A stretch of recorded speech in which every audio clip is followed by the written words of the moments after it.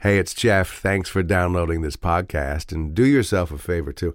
Hit the subscribe or follow button on your podcast app so you never miss an episode. This is the Records and Rockstars radio podcast with Jeff Woods. This time, we're going to dive into a series that looks at the evolution of a thing that most of us just can't live without. More than an era, more than a name, more than a style of music. It's been said rather accurately, by the way, that rock and roll is an attitude. And when you think about what a rock star is, you can go back. I mean, way back to a man named Ludwig.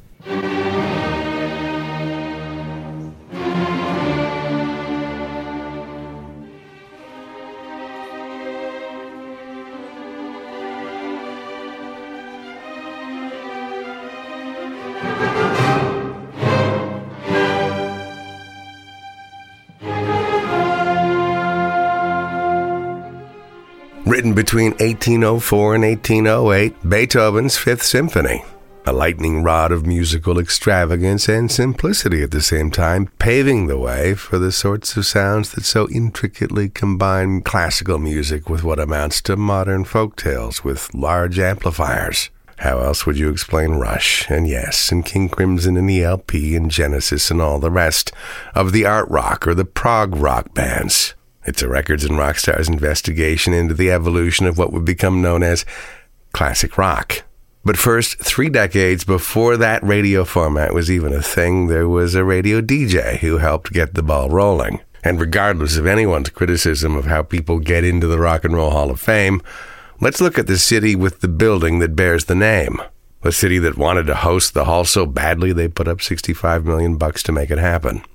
And long before that, it was 1952 when this DJ in Cleveland was doing what a lot of us kids did, hanging out downtown at the record store, where he noticed lots of white kids dancing to black records, meaning black artists. And so he took that music and played it on his evening radio show, the one he called the Moondog Rock and Roll Party. Made him the first well-known white guy to play so-called rhythm and blues records on the radio. But he gave the music a new name, one that would represent the surging beat. And while some people had already been using this expression to describe the act of sex, it was Alan Freed who used it to represent the music we came to know as rock and roll. And he put on concerts featuring rock and roll artists, and if you were at one of those, it would have sounded like what would become the intro to a song about the city of Cleveland and what it does.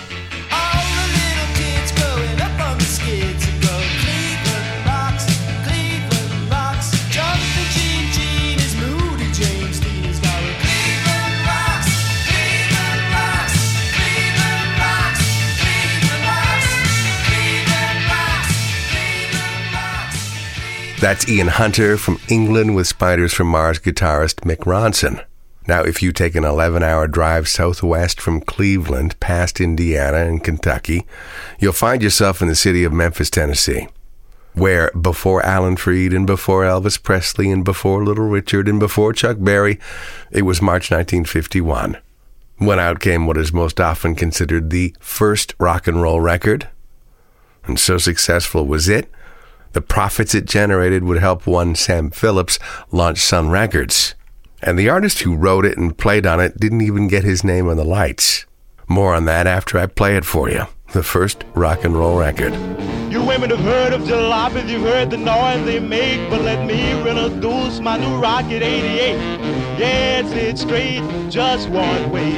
Everybody likes my Rocket 88. Baby, we'll ride in style, moving all along.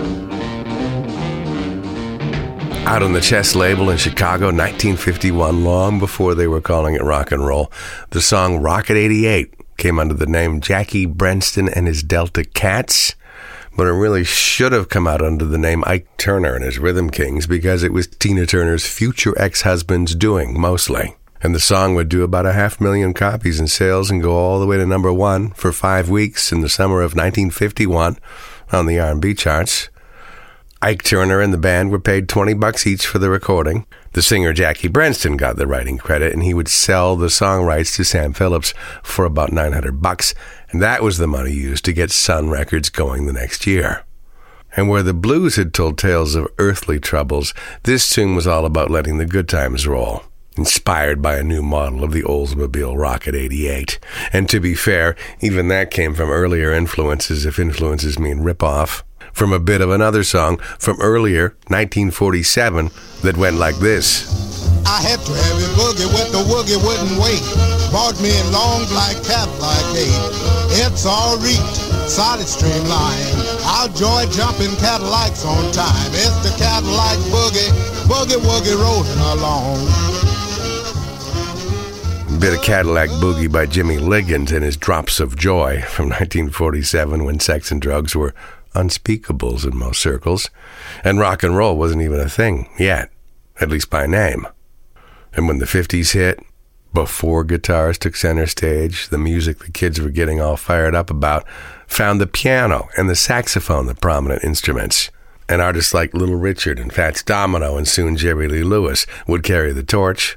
And along came Chuck Berry, who in 1955 took a country song called Ida Red, and having seen an ad for makeup on TV, put them together and came up with this. Maybelline, why can't you be true?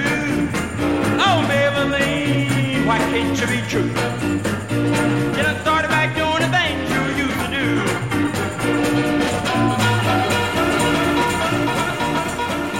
Maybelline found Chuck Berry as much as anyone the poster boy for rock and roll, and he was soon joined by other Americans like Carl Perkins and Bo Diddley and Elvis's guitarist Scotty Moore. And then came British heroes like Cliff Richard's lead guitarist Hank Marvin of the Shadows and Gene Vincent's lead guitarist Cliff Gallup, who would in turn inspire future legends like Jeff Beck, while Eric Clapton and Jimmy Page and Keith Richards and others took their cues from way back in the 1920s and 30s from the deep south of America. And later legends like Muddy Waters, who sang about the blues having that baby. Well, this is a story never been told. One of the blues got pregnant, and they named the baby rock and roll. The great McKinley Morganfield, better known by the name of Muddy Waters. We also call him the father of modern Chicago blues, when in fact he was from near to Clarksdale, Mississippi. In the early days, emulating the sounds of local blues artists like Son House and Robert Johnson. It was in the 40s that Muddy Waters headed north to Chicago to make records for Columbia and for the Chess Brothers. All kinds of songs we'd come to know in the hands of modern rock stars from England and all over North America. That's how it went. Soon everybody was on a kick to revive what Black America had first provided via the blues. And never a more generous genre than that, which is something a British-born Canadian resident named Paul Rogers had on his mind last time we met. That structure is still good enough to where you can write another 1,000,000 songs on the 12-bar blues. It's that versatile. So once rock and roll was born in the 1950s, white artists would then smash down the door that Black American musicians had unlocked and make this noisy little parent infuriating rock and roll music huge. 1, 2, 3 o'clock, 4 o'clock, rock. 5, 6, 7 o'clock, 8 o'clock, rock. 9, 10, 11 o'clock, 12 o'clock, rock. We're gonna rock around the clock tonight. Put your glad rags on. Join me home. Out 3 years after Rocket 88 landed as the first so-called rock and roll record, that one from 1954 from Bill Haley and the Comets.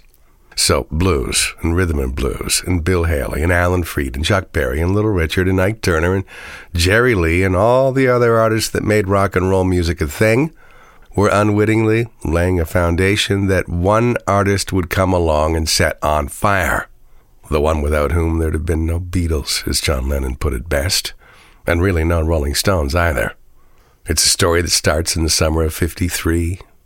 The studio that Rocket 88 built, Sam Phillips' studio, into which you could go and pay some money and come out with a record.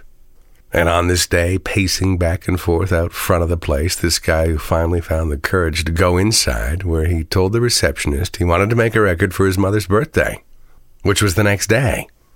Sam Phillips agreed to the session, although the customer in question said, "I can't sing very well, but I'd like to give it a try." And so at a cost of $4, he tried 2 songs. One was called My Happiness, Another, That's When Your Heartaches Begin. And it was in those songs that Sam Phillips could hear that this kid had something. Not quite it, but something. 5 months later, he was back at Sun to record 2 more. Even these had the Sun Studios boss pretty sure nobody was quite ready to hear what this unknown kid had to offer. At least not yet. And the problem was that this kid couldn't quite settle on any one style of music that mattered, at least commercially. Was he a crooner? Was he a gospel singer? Was he a busker on the street? What would make him stand out, thought Sam. And that's where rock and roll came in. As legend has it, Sam Phillips kept saying, if I could find a white man who had the Negro sound and the Negro feel, I could make $1 billion. And so he brought in a couple of session musicians and had the kid come back a third time for his Sun Studio recording session of July 1954.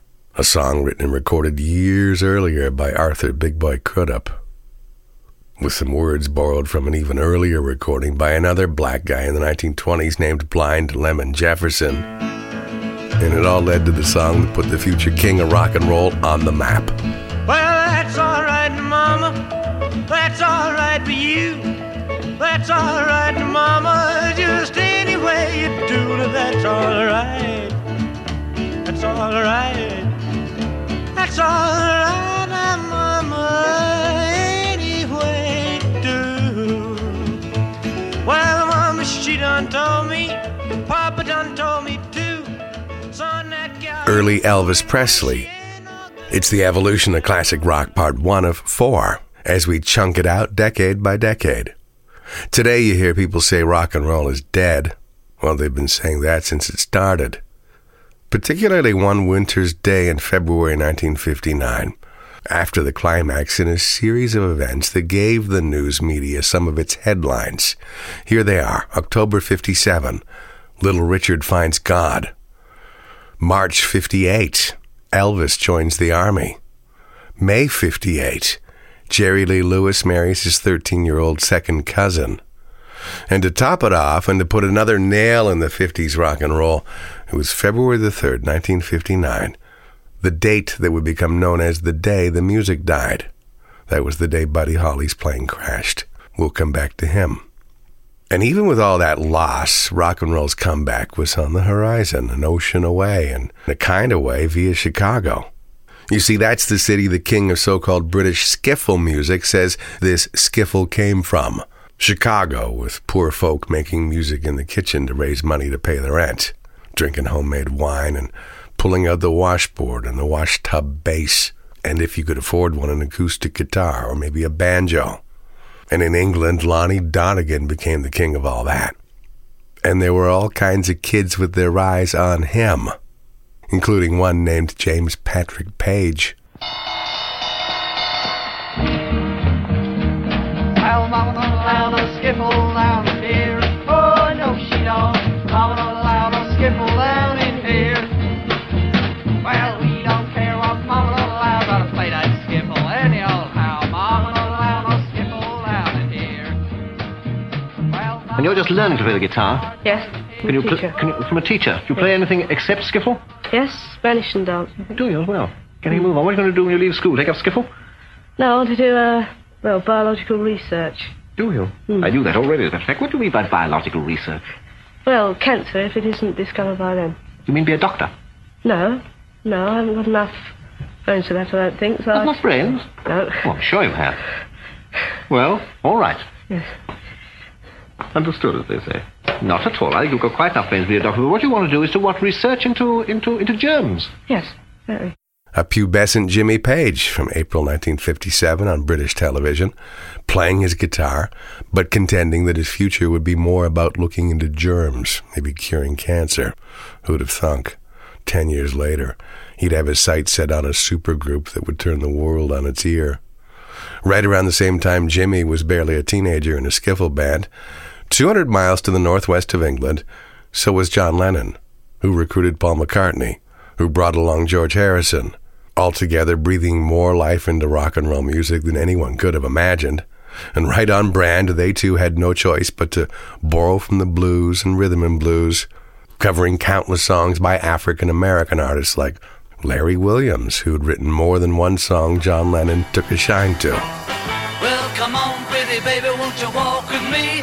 Come on, pretty baby, won't you talk with me? Come on, pretty baby, give me one more chance.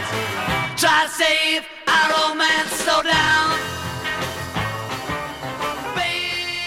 Most every song the Beatles did in their earliest days was written by African Americans like Larry Williams from New Orleans, who gave us songs like Slow Down and Bad Boy. Another rock and roll record covered by the Beatles in the 60s, out first upon the birth of 50s rock and roll. A song about something that would cause wars around the world ever since. And we say rest in peace upon the death, January 28th, 2023, of Mississippi-born songwriter Barrett Strong. The best things in life are free, but you can give them to the birds and bees. I need fun. That's what I want. Now here's how the Beatles did it. The best things in life are free, but you can keep them for the birds and bees. Now give me more. That's what I want. That's what I want. From the Beatles and their rock and roll music, which began when they were teenagers, taking it to Germany in the summer of 1960, through to about December 62, mostly American records, wrapping the whole thing up on the rooftop of Apple Records less than 8 years later. But who's kidding who? Everything Lennon, McCartney, Harrison, and Ringo Starr would go on to do would in some way influence just about everything since. Now, back to Beethoven. As John Lennon moves over and lets Paul McCartney take the lead, emulating his hero, Little Richard. I got a rocking pneumonia, I need a shot of rhythm or blues. I think I call it off the rider sitting down by the rhythm reviews. Roll over Beethoven, rocking into... The Beatles did it like that, after Chuck Berry had done it like this. Well, I'm gonna write a little letter, I'm gonna mail it to my local DJ. Yeah, this is a jumping little record I want my jockey to play. Roll over Beethoven, I gotta hear it again today. You know my temperature rising. But nobody did Beethoven with more intensity, not to mention stamina, than the band led by a future traveling Wilbury.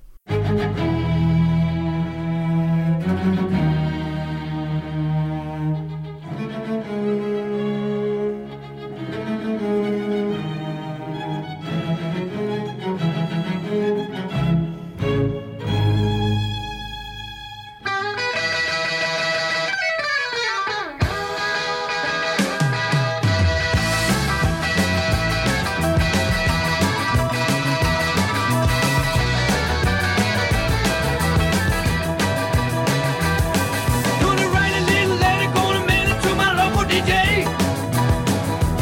And listen to my little record, I want my jockey to play.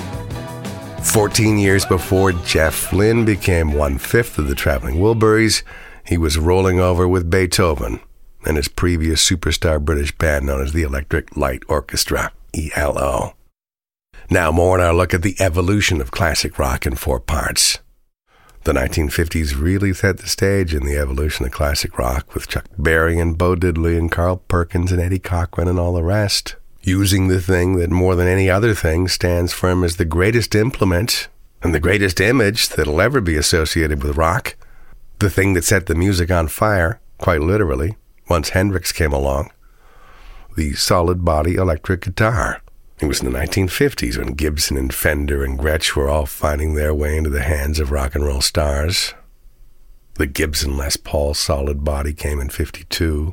Les Paul, the man responsible in part for the 6-string electric played by everyone from Clapton in his days with Cream to Townsend with The Who to Joe Perry of Aerosmith and Jimmy Page and Slash and countless others. And then there's the guitars made by Leo Fender, the Telecaster and the Stratocaster, each of which will play a prominent role in part 2. Now, what about the influence of the C word in all this? From Hank Williams to Merle Haggard and Waylon Jennings and Willie Nelson. And despite being called country stars, it was these legends in a list topped by Johnny Cash, who with their swagger and attitude and confidence and ability had a huge influence on rock and roll music too. Bob Dylan, for one, loved Johnny Cash as much as the inmates at Folsom Prison and San Quentin had, men to whom Cash would bare his soul. Of course, Dylan and Cash would record together, and Johnny, in the latter years of his career, proved better than most how the essence of a song could transcend all borders and barriers and genres and boxes and biases, if done just right. Johnny Cash was 70 when he came with this so-called alternative rock hit. It's tough to find a song more emotive in all of music. You want to talk about evolution? From 2002, his cover of the song Hurts, first recorded live at Folsom State Prison in Folsom, California, January 68. This. I bet there's rich folks eating from a fancy dining car. They're probably drinking coffee and smoking big cigars. Well, I know I had it coming. I know I can't be free. But those people keep a-moving, and that's what tortures me.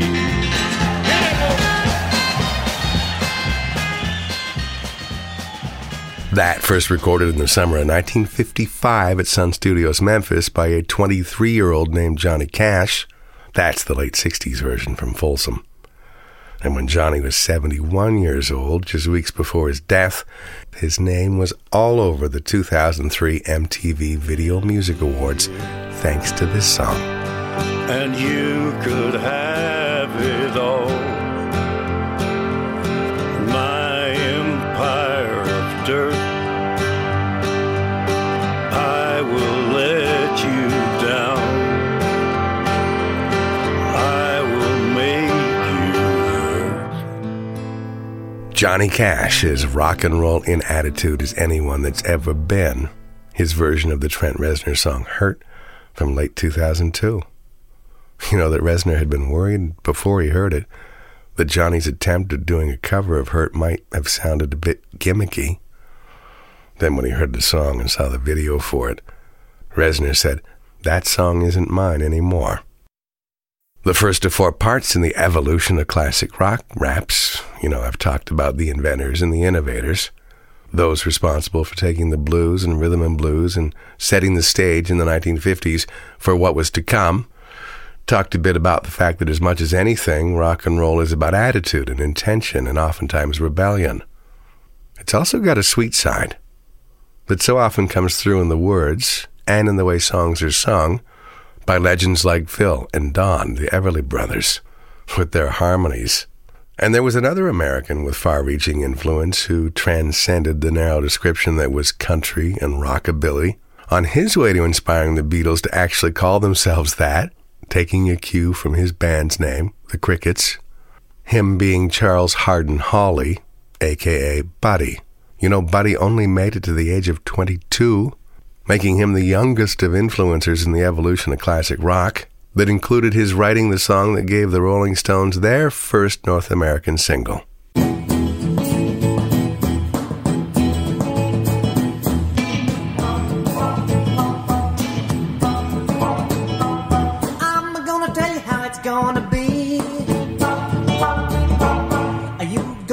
Your love to me. I wanna love you night and day. My love will not fade away. Oh, well, my love will not fade away. My love bigger than a Cadillac. I'd ride a short and drive you back. Your love for me has got to be real. For you to know just how I feel. Love real, not fade away. Oh, well, love real, not fade away. Rolling Stones covering Buddy Holly wraps part one of our look at the role of the 50s in the evolution of classic rock. Next time in part two, the 60s in the British invasion. With credit this time in part to the essential book and film All You Need Is Love, the story of popular music by Tony Palmer, and Records and Rockstar series producer Robbie Johnston, and especially you for listening. Till next time. The Records and Rockstars radio podcast is available every Thursday. Be sure to subscribe for free through Apple Podcasts, Spotify, Stitcher, or wherever you get your streaming audio so you never miss an episode. Rate and review to help us spread the word. All this and more at jeffwoodsradio.com.